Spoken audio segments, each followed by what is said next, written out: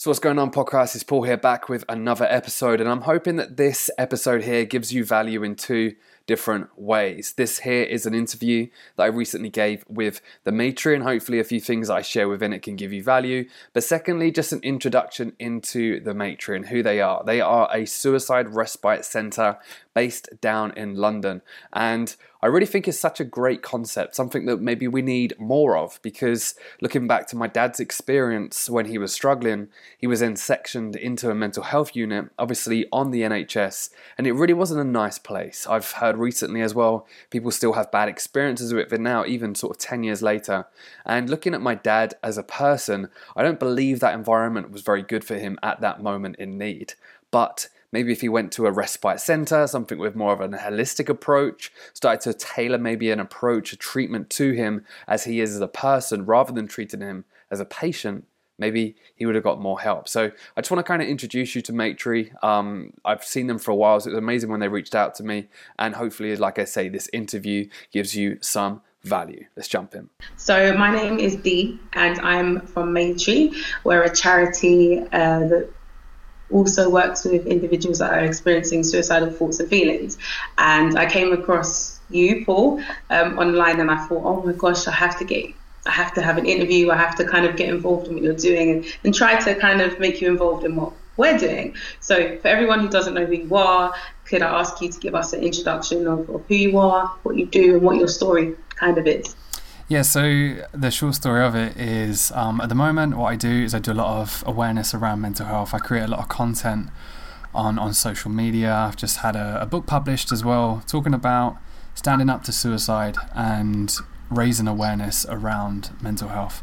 Now, one of the reasons why I do that is 9 years ago, I lost my dad very suddenly to suicide and really struggled to deal with it personally. And started a business, kept myself busy, distracted myself like most people do when they don't want to deal with something that painful. And yeah, kind of, as time went on, I wanted to kind of use that knowledge in business and social media that I had from the fashion industry, which I originally started, to try and raise more awareness around mental health. So that's kind of what I do now. Amazing. So I've kind of prepared some questions. I hope you don't mind. Of course. And I've done a little bit of research on you. No.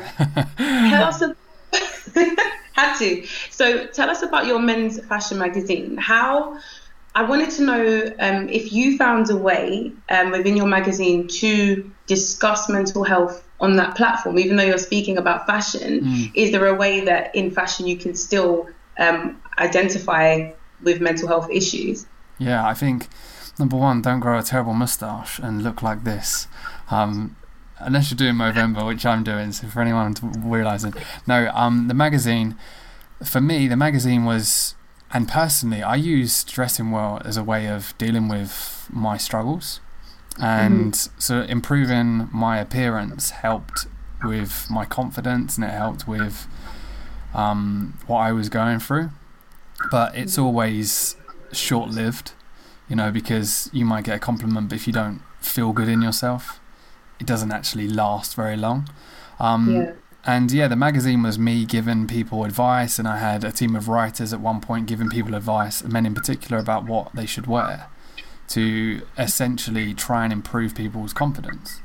Right. And then there came a time where I wanted to start being a little bit more vocal about mental health, and I tried to integrate that into the magazine.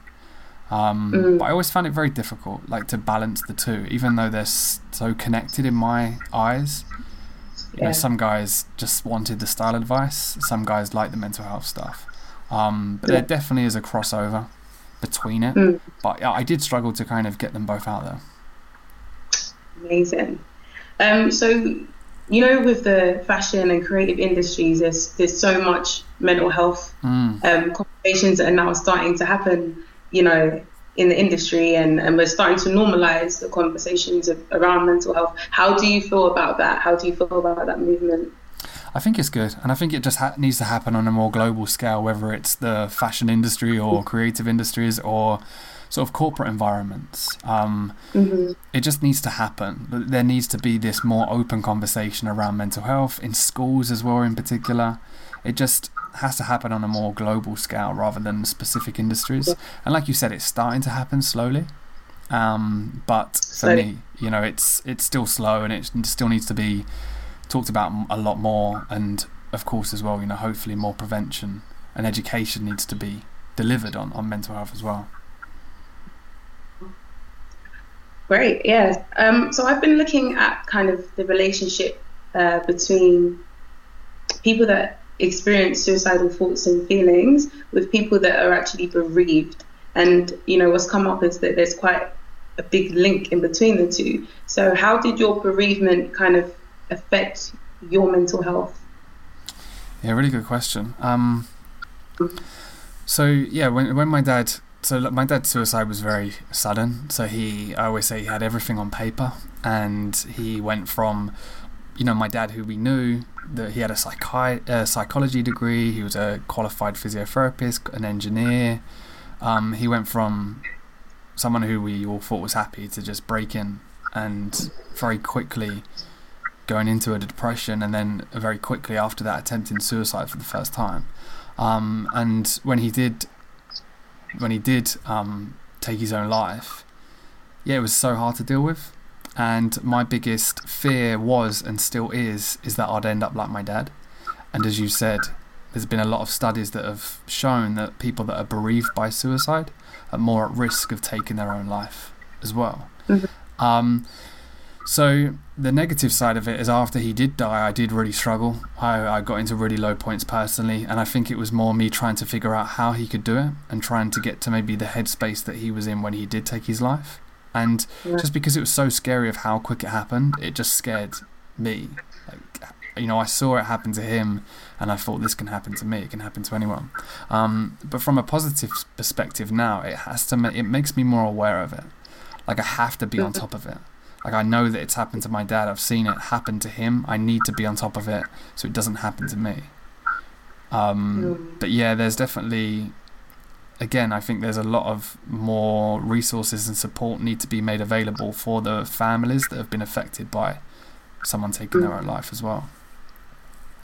So was there any support for you at that time, do you feel? Did you have anywhere you could turn to, anyone you could talk to, or anywhere you could go, or your family? Not really, no.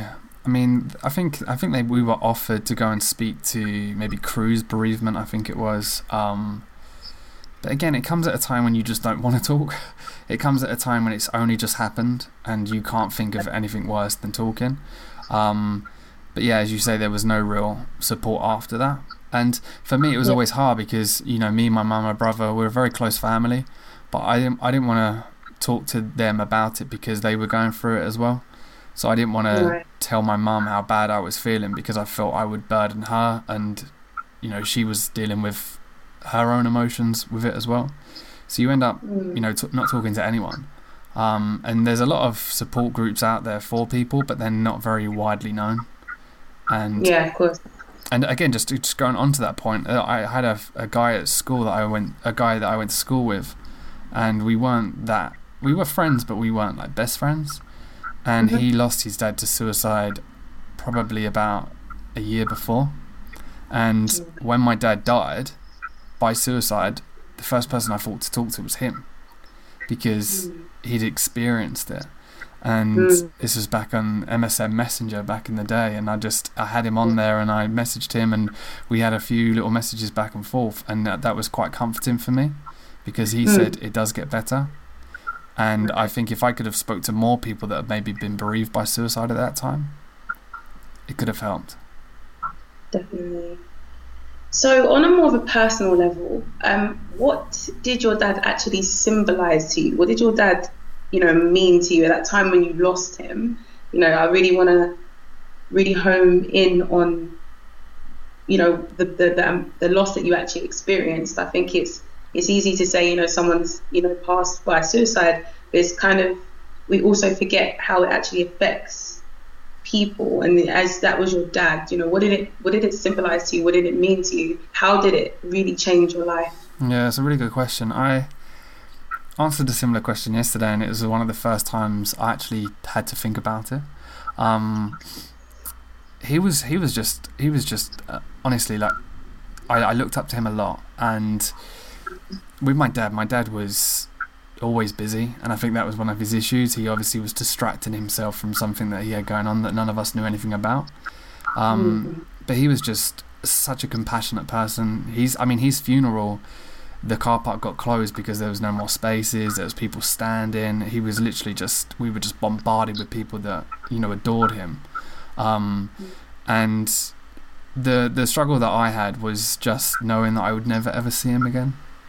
Like knowing that I would never ever speak to him or see him. And I was 18, nearly 19, and it was at a time when I was like, he's never going to be a granddad. Like, I don't want to ever get married because dad's never going to be there. And that's just grief in itself, just knowing that you've lost that person and you'll never be able to see them again is quite a painful experience. Of course, I can only imagine. And how do you feel that you've kind of been able to practice healthy, mental health and well-being?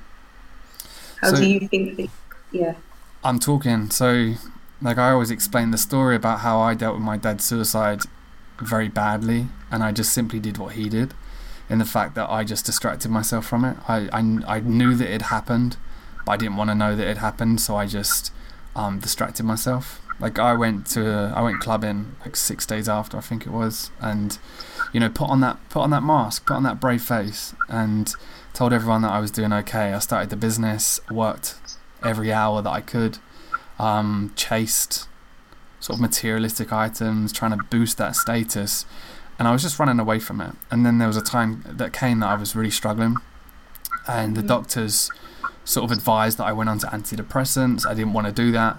They then got me to see a counsellor. That didn't really work for me. I saw a psychiatrist, I think privately. That didn't really work for me. And then I found myself speaking to a lady called Anne, who was an holistic therapist. And there's a strange story behind it. I've explained it before, where Amy, my wife, she was my girlfriend at the time, said, you need to go and see this lady. She's really weird. She knows stuff about everyone that they don't know. And I was drawn to that at 21 for some strange reason. And I purely went there for a back problem because she gave a holistic massage. And Anne was at the time about 65-year-old 4'5" lady who on the second or third session asked me outright, why are you here? Tell me the real reason you're here. And then I told her everything about my dad and how I was feeling, and sort of how many years, 7 years later, I don't see her as much as I used to then, but I still see her now. And I think just talking, understanding, reading, sort of accepting, forgiving as well my dad, and forgiving me, all of that's helped massively. But it was kind of a long process of being able to get to where I am today and talk so openly about it. Wow. You use the word forgiveness, so I'm going to kind of latch onto that word. And I know that when people are bereaved, they usually do feel there's so many different stages of grief. And of course, feeling that they have to, come to a point of forgiveness, it almost suggests that there's something that you felt that you had to forgive your dad for. What did you feel that was? What was it? Yeah, it's a great point, and forgiveness for me was so key. I blamed my dad for a long period of time, and it's not understanding suicide, it's not understanding depression. And for me, the only thing I saw was he'd left us. He'd chosen to put this pain on me, my brother, my mum, and the whole family. And I was just angry, and I think anger is a form of grief anyway, but I was angry towards my dad. And I've spoken about it in videos and blog posts, how I was ashamed in a way, and I lied about it. So when someone would say about my dad, and I would say, my dad's not alive anymore, they would ask how, I would purely just say, oh, he died in a road accident, rather than telling them how. And purely that a lot of that me lying was to protect him and protect my family, because I thought they would judge us. And also I didn't want the awkward conversations that normally follow when you mention the word suicide. So there was a lot of anger towards my dad, and it took a little while to forgive him. And then there's also a lot of anger towards myself. Could I have done something different? Could I have, done something different that meant that he was still alive today? Yeah. So yeah, forgiving him and forgiving myself was massive. Absolutely. And I know a lot of people, they do struggle with accessing kind of clinical services and like medicines and things. And a lot of people do opt for the holistic approach to their mental health. How do you feel, like, I'm guessing that you've kind of experienced both of those, you know, those different environments. What did you find, and how could you advise somebody? You know, it's almost a little bit traumatic for somebody if they feel suicidal feelings and then they go to their doctor and it doesn't help. How would you say to that person, hey, you know, keep trying different things, and how would you express from your perspective the different experiences? I think the earlier someone can do it, the better. So like my dad was just, it was always hard to accept, and I still believe my dad could still be alive if he did get more support, but I think my dad needed support a lot earlier. By the time my dad had that breakdown, I think he was just at a stage where very little would have helped. It was almost like he'd just passed that stage. So I think if someone's, you know, listening to this or reading this, or you know, try and get that help early on, whether it's just, like you say, taking, like just trying something different, whether it's talking or writing or exercising more or thinking about your nutrition or doing some reading, like investigating into you know, whatever kind of you're led to. The earlier you can do it, the better. But yeah, for me, again, like my dad was very holistic. Like my dad was a very physically healthy man. He was a very good runner. I remember he always used to, some of the best advice I've ever had was from him, you know, like follow your heart, don't follow your head. And you know, if I had a headache, I'd be like, Dad, you know, I need some paracetamol. He would say, no, go for a walk or have some more water. Like, you don't need to take, you know, tablets to cure a headache. And you know, when my dad hit that critical point, obviously he went to the doctors, and you know, all he was given was you know, antidepressants. So I think the approach of my dad that I look back on now is he probably would have been better with a more holistic approach.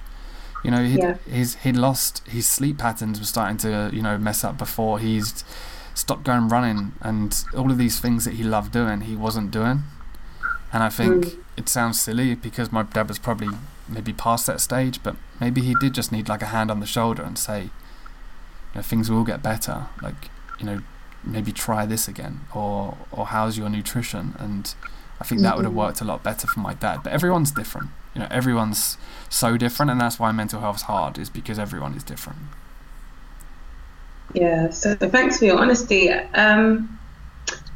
So when you're talking about you're a parent, and I always think it's really interesting when you consider, you know, the kind of maintaining mental health or positive mental health whilst you're being a parent. So whilst you're responsible for these, you know, you've got two children, right? Yeah. So whilst you're responsible for these two like lives, and you feel responsible for them, and they give you so much, how would you advise parents that, you know, are having ongoing you know, issues with their mental health? How would you advise them? How would you say to keep on top of their mental health? How would you promote mental health to them? Yeah, it's a good point, and I definitely want to touch more on this topic. So like being a dad was a huge driver for me. So Freddie is my stepson. So I met him when he was about 18 months, and now he's 9. So oh wow. Yeah. And then Teddy, we've got Freddie and Teddy. It sounds cute, but it's not. I love it. Like I'm getting their names wrong already, and I'm only 28. Teddy is 2, and they're so different. But yeah, it's only been sort of the last 2 years where I've got so much more. It sounds, you hear it all the time, like when you become a parent, your life changes. But what I do in terms of mental health is a lot for them, because I don't want them to have to suffer in silence. I don't want them to be sort of 16, 18 or older and not have the support there for them that wasn't there for my dad. But the way that I look at it is it's the hardest job ever, like the hardest job ever. And luckily, Amy, my wife, does most of it. I do a lot, and you know, my dad was he worked 9 to 5 and then he'd come home and work, and my mum was literally just she was there for everything me and my brother ever did. Yeah. And I'm more of I work from home, so I'm there a lot more than my dad was ever there. And sometimes I just think, wow, this is like a full-time job in itself. Just being a parent is a full-time job in itself. But the way that I look at it, and again, this is something that's normally frowned upon, is I come first. Like, I have to come first. If I can feel it. If I'm struggling, I'm not a great dad. Like, if I'm not doing as well with how I'm feeling, I'm sharp, I'm not really present with them, I'm not a great sort of figure to them to look up to. If I'm looking after myself, if I have time for self-care, if I do more of what I want to do, I'm a much better parent, and that really does rub off on them. And again, I think when you hear that you put yourself first before your children, people take it the wrong way. But it's not, I would do anything for my kids. I would do anything for my kids, but I have to look after me first, because I can't be the best dad that I can be without me being the best person that I can be. Absolutely. Yeah. So bringing it back to family, I have yesterday I went to an event, and it was discussing men's mental health, and it was really interesting, men kind of addressing the differences between men and women, and how women express themselves and how men, feel the need to suppress. And I've actually got a twin brother. So the way I was raised was to see my brother literally as an extension of myself almost. So the kind of male-female thing to me didn't really exist. And what that meant for me was that I guess often I acted in a way that was just out of how I'd act for myself, but it kind of didn't allow my brother to be a guy in society, and he kind of hated me for it. And what I was asking yesterday, which I wanted to ask you, was how us as women can actually support you as men in the best way. So, often I would kind of take the lead and assume I knew what was best. But what would you say is a way that women can actually actively support the men in their lives? Amazing question. And I love that whole, I'll have to ask you that maybe after, about the whole you and your brother. Like, I'm obsessed with like how you're twins, and you've both probably been brought up very similarly, but he's probably a lot different to you. Yes, yeah. How can women support men? I think it's women and men, but men and men, and men towards women. It's supporting's the key word. Like, a lot of the times we try and fix the other person. So like with my dad, all I wanted to do was fix my dad. Like, I just wanted to take that pain away. I just wanted to fix him and it all go back to normal. But sometimes when we try and fix them, we make it worse. Whereas like supporting, showing them love, helps a lot more. So I think as well, it's like that detachment from the other person. So like, if you're a woman trying to help a man, like your husband or your brother, it's knowing that you can only do so much and not putting as much pressure onto them, but being there when they need you to be there, if that makes sense. Which is difficult as well, because it's hugely difficult. The conversation that came up, was that men tend to withdraw. And when men do tend to withdraw, I've always found that women, we kind of can be a little bit annoying, isn't it? So when men are withdrawing, we're kind of like, no, come back, come, don't do that. And it's almost a little bit annoying, because I know that my mum annoys me when I just want her to go away. So, I mean, as a man, how do you feel that, like, particularly even your partner, or even just a female friend, what would be something that you might find comforting in that moment? Is it acknowledging that they've accepted that you've withdrawn, and they're saying, "Hey, I know that you're withdrawing," or what would help? Sorry. No, that's it. It's understanding. It's like compassion. Right. Like I always say, if we could sprinkle compassion on every GP, I think things would change. But again, I'm not blaming GPs. Everyone's completely different. But I think compassion is so important. Like Anne, who helped me, she wasn't a qualified counsellor or psychiatrist. She just was someone who had experienced a lot in her own life and just had so much compassion. And she didn't, like, counselling didn't work for me, because I almost felt like they were forcing it out of me. Like, I was there ready for them to fix me, and they were trying to get something out of me. I went to Anne for just a back problem, and she just listened, and she made it a safe space for me to then talk. So I think I think about like with my relationship as well. Like Amy knows me now that if I'm closed off, she will sometimes leave it. But if she then comes, like you say, and understands and says, I understand that, you know, you seem a little bit closed off at the moment. Is there anything you want to talk about? It's then down to the man to be able to talk back.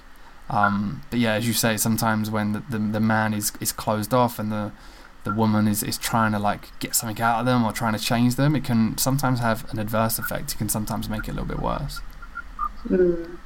Wow, thank you for that. I really wanted to know that, and I did get some really good perspectives on it yesterday. So what did they say? I'm interested to hear what they said. So the feedback that I heard was that men just want someone to be there to support. It's a lot about the support. It wasn't necessarily about feeling the need to say the right things, but more so being present and letting somebody know that you were present with them in that moment and that you were there if they needed you. Mm-hmm. So not interfering, not interjecting, not thinking that you had the answer, just being very present. And I think that's something that as a woman I kind of struggled. Yeah, no, so I think that's perfect. And I think it's also so hard because again it comes down to the same thing that I said about being a parent. Like when you're in that relationship, or whether it's you and your brother or you and anyone, it's like if you're happy enough within yourself, you don't feel like you need to fix them. Like you want them to feel better. But yeah, it's like giving them that support.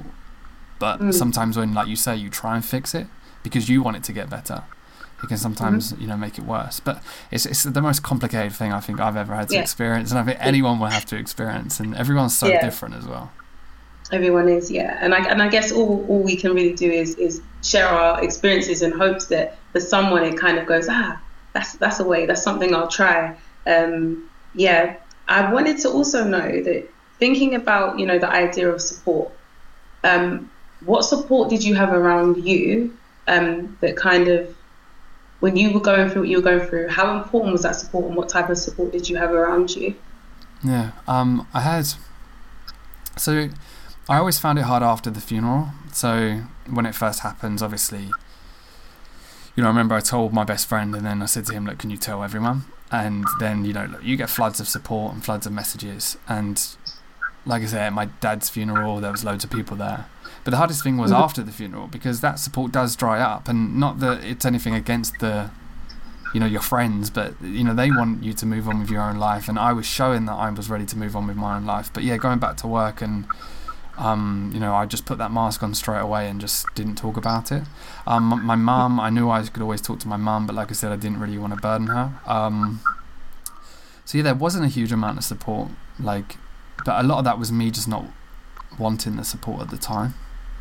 But yeah, like I said, it was just trying as much as I possibly could. And like I said, reaching out to the guy from school, and then I think I spoke to someone else who'd lost their dad to suicide, and then as time went on, I then found myself, talking to Anne, but I tried a counsellor before that. I tried a psychiatrist. It was just trying as much as I possibly could. But I think if I had more support there, and if my family had more support there, it would have been a lot easier to deal with. Amazing. So what do you think about, this is an interesting question. What do you think about the narrative of mental health? I always hear a lot of people speaking about mental health, and I'm almost guilty of it myself, almost speaking about mental health as though it's an issue, and saying, mental health issues and mental health, and it almost always comes with a negative connotation. And what do you think about that narrative, and do you think there's any way that we could kind of find a way to break it down a little bit? So what do you think of the word mental? Like, what does mental mean to you? Mental. When I hear that word, I always think of when someone's going mental, and when someone's going mental, you say someone's going mad. That's what we say, isn't it? Oh, she was going mental, and we imagine this person in mania, almost. Exactly. Yeah. So, like mental health, like you say, it still has that negative around it. And one thing that I'm trying to get across now is just how we all have it. Like, we all have physical health, we all have mental health. Now, it might not be called mental health, you might call it emotional well-being, or you might call it mindset, or, but everyone has, everyone has thoughts, everyone has a mind, everyone has to deal with mental health. And as you say, there's still that stigma that surrounds it. And I've spoke about it before, this whole statistic that, 1 in 4 suffer with mental health. And I always say now it's 1 in 1. Like, we all have it. Instead of trying to look for the one person suffering or judging ourselves because we are that 1 in 4 that are suffering, understand that everyone has it. Like, we all have it on different levels, of course. You've got more severe mental illness, and then you've got maybe someone who's struggling with stress, or someone who's struggling with, a small form of anxiety. But the truth of it, as you say, is that we all have it. And for me, like, we're so open about talking about physical health, but we're still so closed about talking about mental health. And I think that needs to change. It doesn't have to become cool. Cool's not the right word, but there needs to be more of a, not such a negative attachment to the word mental health. And I think that way more people will talk and more people will seek help. Amazing. Great. So it brings me to my final question, and it's back to you. Your experiences, where they've led you. What does the future hold for you? What's the next step? What's the plan? Is there a plan? Is there anything else you would love to do? What's the next stepping stone for you and your family, actually? Yeah. So I've had like I said, I started the online business like 9 years ago, and it was online. I really studied social media, and my then business became consulting and lecturing for social media for fashion businesses. And then sort of about 6 months ago, a year ago, I just thought I was ready then. I was like, I want to use those skills to bring more awareness to mental health. And I've just been doing that. So I share daily content on Facebook, Instagram, LinkedIn, Twitter, YouTube. I do blogs. I've written a book. I do speaking. And for me, it's at the moment just trying to do as much as I possibly can. And the main thing that I'm learning now is this is something that I want to do for as long as I need to do it. And I'm just trying to be as patient as I possibly can. So I will continue doing what I'm doing. I don't make any money from, sometimes I make money from speaking, but I put a lot of time and effort into the content that I create.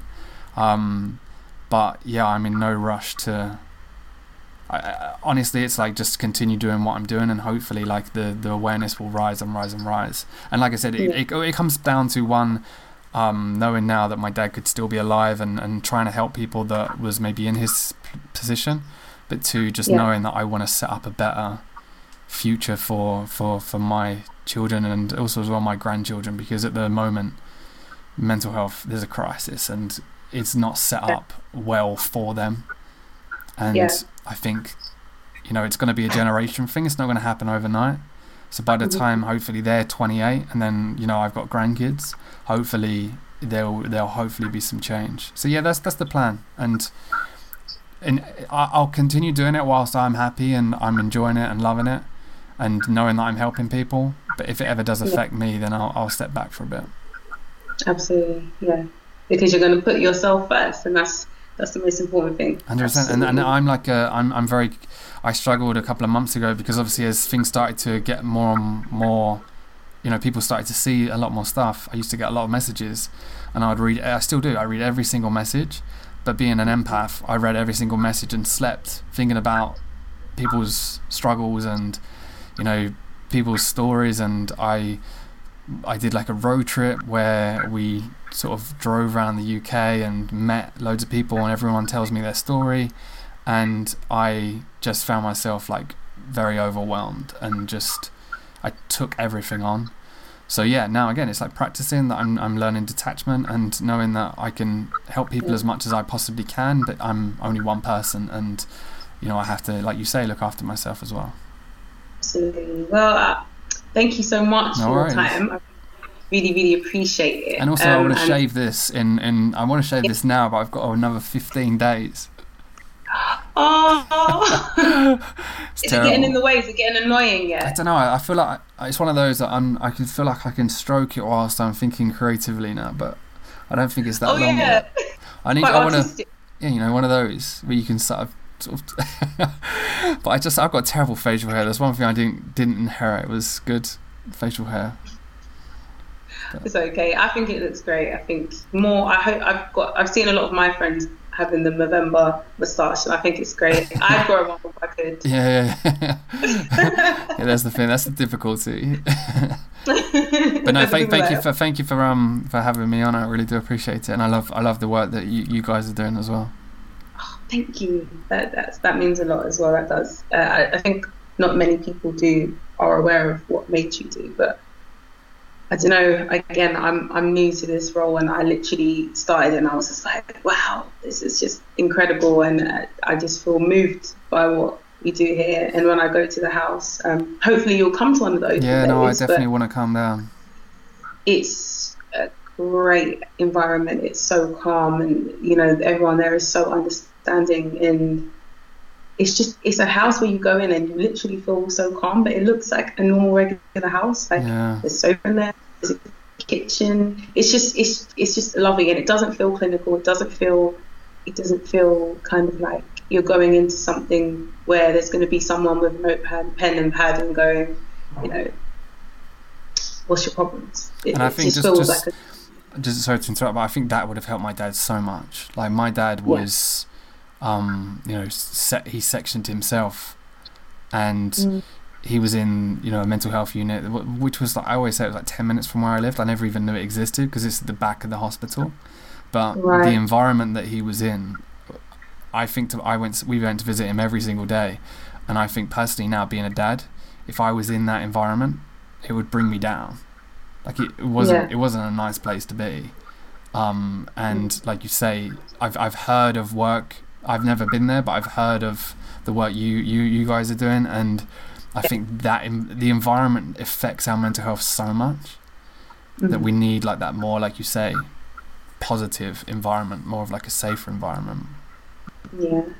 Well, thank you. So I really hope that interview brought you some value in some way. I really appreciate you listening all the way to the end, and I think it's so important what the Maitri do. Smaller sanctuaries, smaller respite cares, also as well the smaller charities. It really, really hits home with me once again that these small charities, these people that have been affected by suicide, by mental health, that are then taking responsibility themselves to try and make change. It's almost like they're all picking up the slack of what the government's not doing, what the NHS isn't providing. And it really is shocking that we have to have things like the Maitri, like smaller charities picking up the slack because it's not being provided by the government. And as I always say, it's black and white right in front of them right now. Suicide's the biggest killer of young people. Suicide's the biggest killer of men under the age of 50. It's killing more people than it ever has done. And if this was a physical illness killing more young people, killing the next generation, there would be huge amounts of funding, huge amounts of media attention, a lot of resources put in place, a lot of research, a lot of education, but they're still turning a blind eye, and it's not fair that someone like the Maitri, like the smaller charities, are having to pick up that slack. If you do agree, please leave a rating and a review. The more rating and reviews we can get to this podcast, the more people are going to see it, the more exposure it's going to get in iTunes, Stitcher, Google Play, Spotify, wherever you leave that rating and a review. So if this has given you value in some way, if I've ever given you value in some way, then please a rating and a review massively helps. Signing out. Have a good one. Speak soon.